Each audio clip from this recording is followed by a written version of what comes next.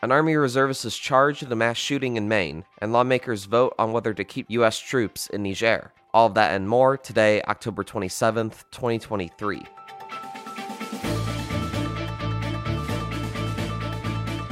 Good morning, early birds. I'm Zimone Perez, and this is the Early Bird Brief, produced by Defense News and Military Times. A quick note, be sure to tune in on Monday for our episode about mental health care for Afghan allies who made it to the United States. We have a developing story first up today. Law enforcement officials have issued an arrest warrant for an Army reservist, charging him in a multi-location mass shooting Wednesday in Maine that left at least 18 people dead and more wounded. Maine State Police said the shooting started at a bowling alley and continued to a restaurant. Governor Janet Mills said law enforcement are doing everything they can to track down the accused shooter. There are still many things we don't yet know about these attacks. But the full weight of my administration is behind law enforcement's efforts to capture the person of interest, Robert Card, to hold whoever is responsible for this atrocity accountable under the full force of state and federal law. An Army spokesman confirmed that Sergeant First Class Robert R. Card II enlisted in December 2002. For more on what we know so far as of this recording, Military Times editor-at-large Todd South joins the episode. Todd, thank you for being here to discuss a very difficult subject. So what more do we know about Card's military service? So Sergeant First Class Robert Card II, a 40-year-old man from Bowdoin, Maine. He enlisted in the U.S. Army Reserves in 2002. He's been serving ever since. He currently serves at a training facility in Saco, Maine. Its primary duties is to use reservists to train West Point military cadets on various soldiering tasks. He never had a combat deployment according to his records. He's received a lot of the standard awards that one would receive for the time he's been in, an Army Achievement Medal, a Reserve Component Achievement Medal, a Humanitarian Service Medal, and of course the National Defense and Army Service Ribbons, which are fairly common. His MOS, or Military Occupational Specialty, or job, is as a petroleum specialist, basically fueling vehicles. That's basically what we know right now officially. It's all directly from the Army. And has anyone who served with him talked with the media about him? Yes, a couple of fellow reservists spoke with CNN earlier today, Thursday.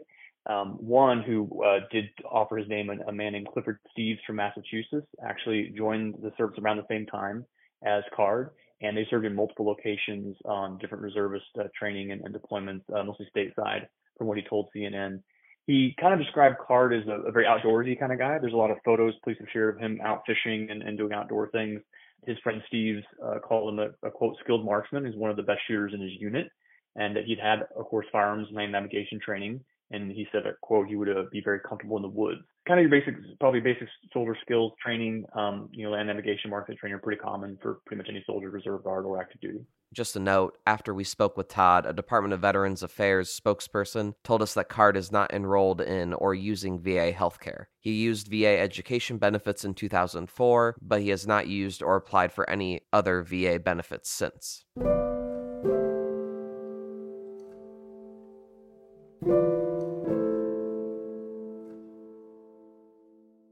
Another important story, though a heads up to our listeners, the story does discuss the topic of suicide. The Defense Department released its latest data on deaths by suicide, and Military Times Pentagon Bureau Chief Megan Myers joins the episode with more details. So Megan, did the number of deaths by suicide decrease or increase in the calendar year 2022? So technically the number of deaths did decrease. The number in 2022 was 492. That was down a little bit from 524, but overall, the suicide rate, which is the number of deaths per 100,000, that's what the Pentagon really keeps close track of. That held pretty steady. It was up 3% in the active duty and down by 12% for the reserve and 18% for the guard, which sounds significant, but statistically, they don't consider that a big swing. The reason why they look more at the rate versus the number of deaths, right, is because the size of the military can fluctuate year over year, and this year the military got a little smaller. So is the suicide rate attributable to any specific Pentagon policies? Are officials attributing it to any specific policies? They don't. And actually, what they would like to see, right, because they put so much effort, so much manpower behind making changes and improving the suicide rate, that they don't want it to see it hold steady. They want to see it get better. But over the 11 years that they've been tracking these rates, despite all of the myriad programs they've put together, they haven't really seen anything that would show that there's been a big shift in how service members are dealing with suicides. Are there any specific demographic or service or military component breakdowns that, stood out to you that said, oh, this group might be, dealing with this issue at a larger rate or a smaller rate than average? I wouldn't say stood out only because this has been very consistent, but there are some data points that we know about what military suicides look like. It's usually men, young men under 25. The Army has the most. The Navy tends to have the fewest. Often it is young, single, or sometimes service members who are going through some sort of relationship issue, but like young, haven't deployed, who end up taking their own lives. And so it's never really been attributed to any sort of combat stress or anything like that. It's mostly attributed to, what's going on in this person's personal life and then how they're able to access resources within the military. But then also, are there any future changes that the Pentagon has discussed, that could potentially help lower that rate or the total number of suicides in the future? Yes. So they are always working on it. There's always new programs. But earlier this year, an independent review commission reported their findings after looking top to bottom on the Defense Department's suicide prevention programs and infrastructure. They had lots of recommendations, and the Pentagon is working to adopt a lot of them. Many of them are just getting more healthcare providers. That has been an issue. If you have decided you want to reach out to someone, if you are not in crisis, then it is difficult to get that behavioral health appointment. It sometimes can be weeks. But the other things that they're looking into are, better training for leadership, and also a lot of firearms safety education and training, because firearms account for almost 70% of suicide deaths among members of the military and their dependents, their spouses, versus in the civilian population, it's about 50%. Thank you for discussing this issue, Megan. And we would just like to let you know, if you are a service member, veteran, or family member in need of help right now, you can dial 988 to reach a counselor at the 24-hour Suicide and Crisis Lifeline. Kosovo is now at the center of the latest efforts by lawmakers to get toxic exposure and burn pit relief to veterans. Today, our armed forces joined our NATO allies in airstrikes against Serbian forces responsible for the brutality in Kosovo. We have acted with resolve for several reasons. We act to protect thousands of innocent people in Kosovo from a mounting military offensive.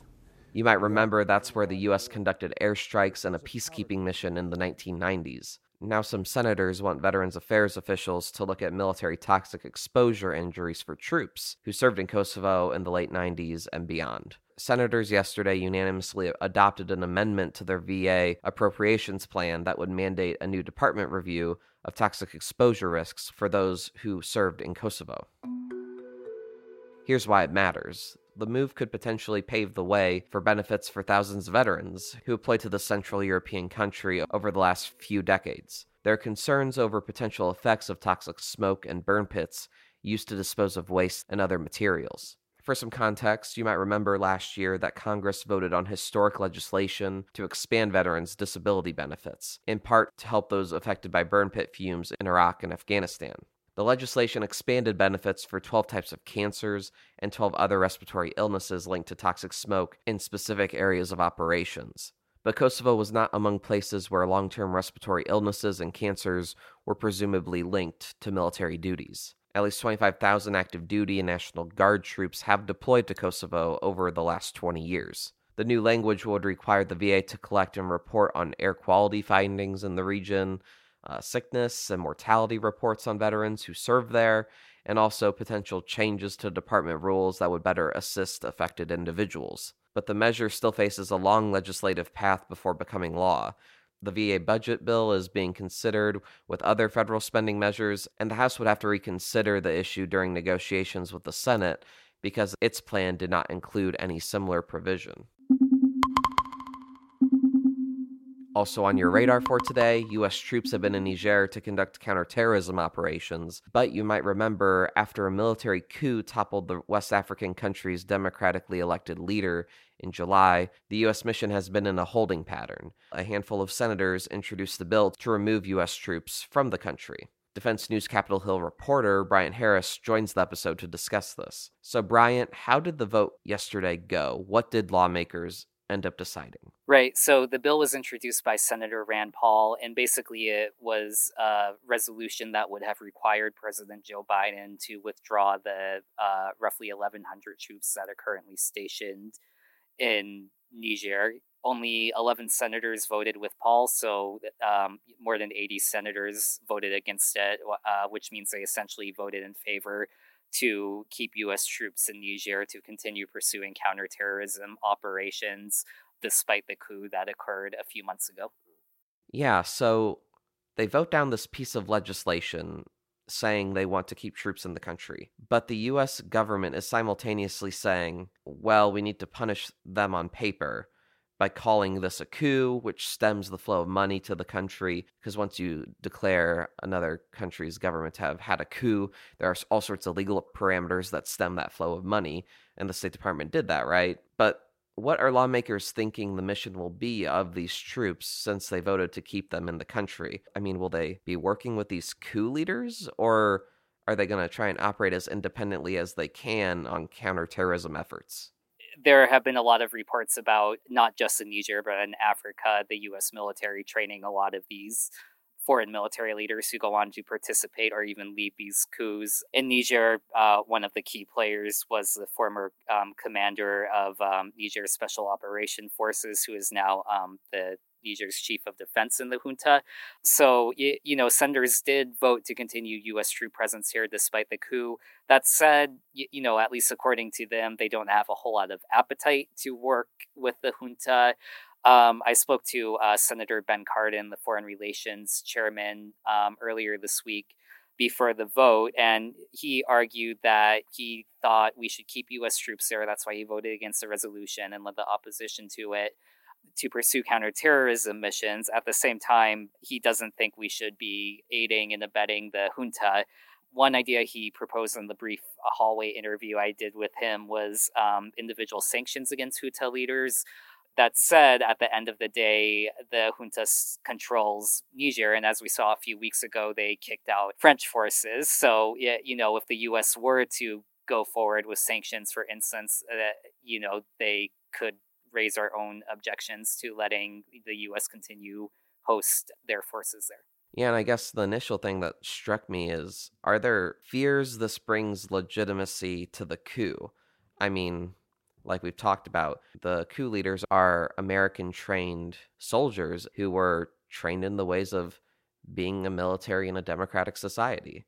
So are there fears that it brings legitimacy to this group of coup plotters? Yeah, I mean, I think the senators who voted in favor of it would probably argue that. But again, that was only 11 of them. It's worth noting the State Department itself did officially designate this as a coup a few weeks ago, which cuts off most U.S. security assistance. That said, most of the troops there are stationed there, have been stationed there since 2013 under the 2001 Authorization for Use of Military Force, which Congress passed after more than 2 decades ago, after 9/11, to go after al-Qaeda in Afghanistan. That's since been used in dozens of countries across the world for counterterrorism operations, including Niger. And the one argument that Senator Paul made in his resolution was that the 2001 military authorization does not cover the Niger troop presence. It should not go unnoticed that Congress never voted to send troops to Niger in the first place. Presidents of both parties have used the September 11, 2001 authorization to use military force to justify war in dozens of countries, from Afghanistan to Libya to Syria to Somalia to Yemen. Niger is but one of over 20 countries that the U.S. conducts military operations in, supposedly justified by the 9/11 authorization to use military force. However, obviously it was voted down. But that is an argument that supporters of this resolution have brought forward too. Bryant, thank you for stopping by the podcast. And now here's some other stories that we are hearing chirps about. In Georgia, the Army's Fort Gordon will be renamed Fort Eisenhower today. It's one of the 9 new military bases getting a new name because they were originally named for Confederate leaders. ABC reported the mother of soldier Travis King, who was charged by the Army with desertion for crossing into North Korea this summer, said her family plans to, quote, fight the charges and fight the charges hard, end quote. The Defense Department announced an additional security package for Ukraine, valued at up to $150 million. The new aid is through funding Congress previously approved. And the U.S. and China appear to be restarting dialogue between their militaries. The U.S. is sending someone to represent the Defense Department at an international forum in Beijing. And on this day in history, in 1962, Air Force Major Rudolph Anderson Jr. was shot down in a spy plane during the Cuban Missile Crisis. 2 Soviet surface-to-air missiles rocketed into the sky as his U-2 reconnaissance aircraft entered Cuban airspace. One exploded near the U-2 and shrapnel pierced the cockpit, Anderson's flight suit, and helmet.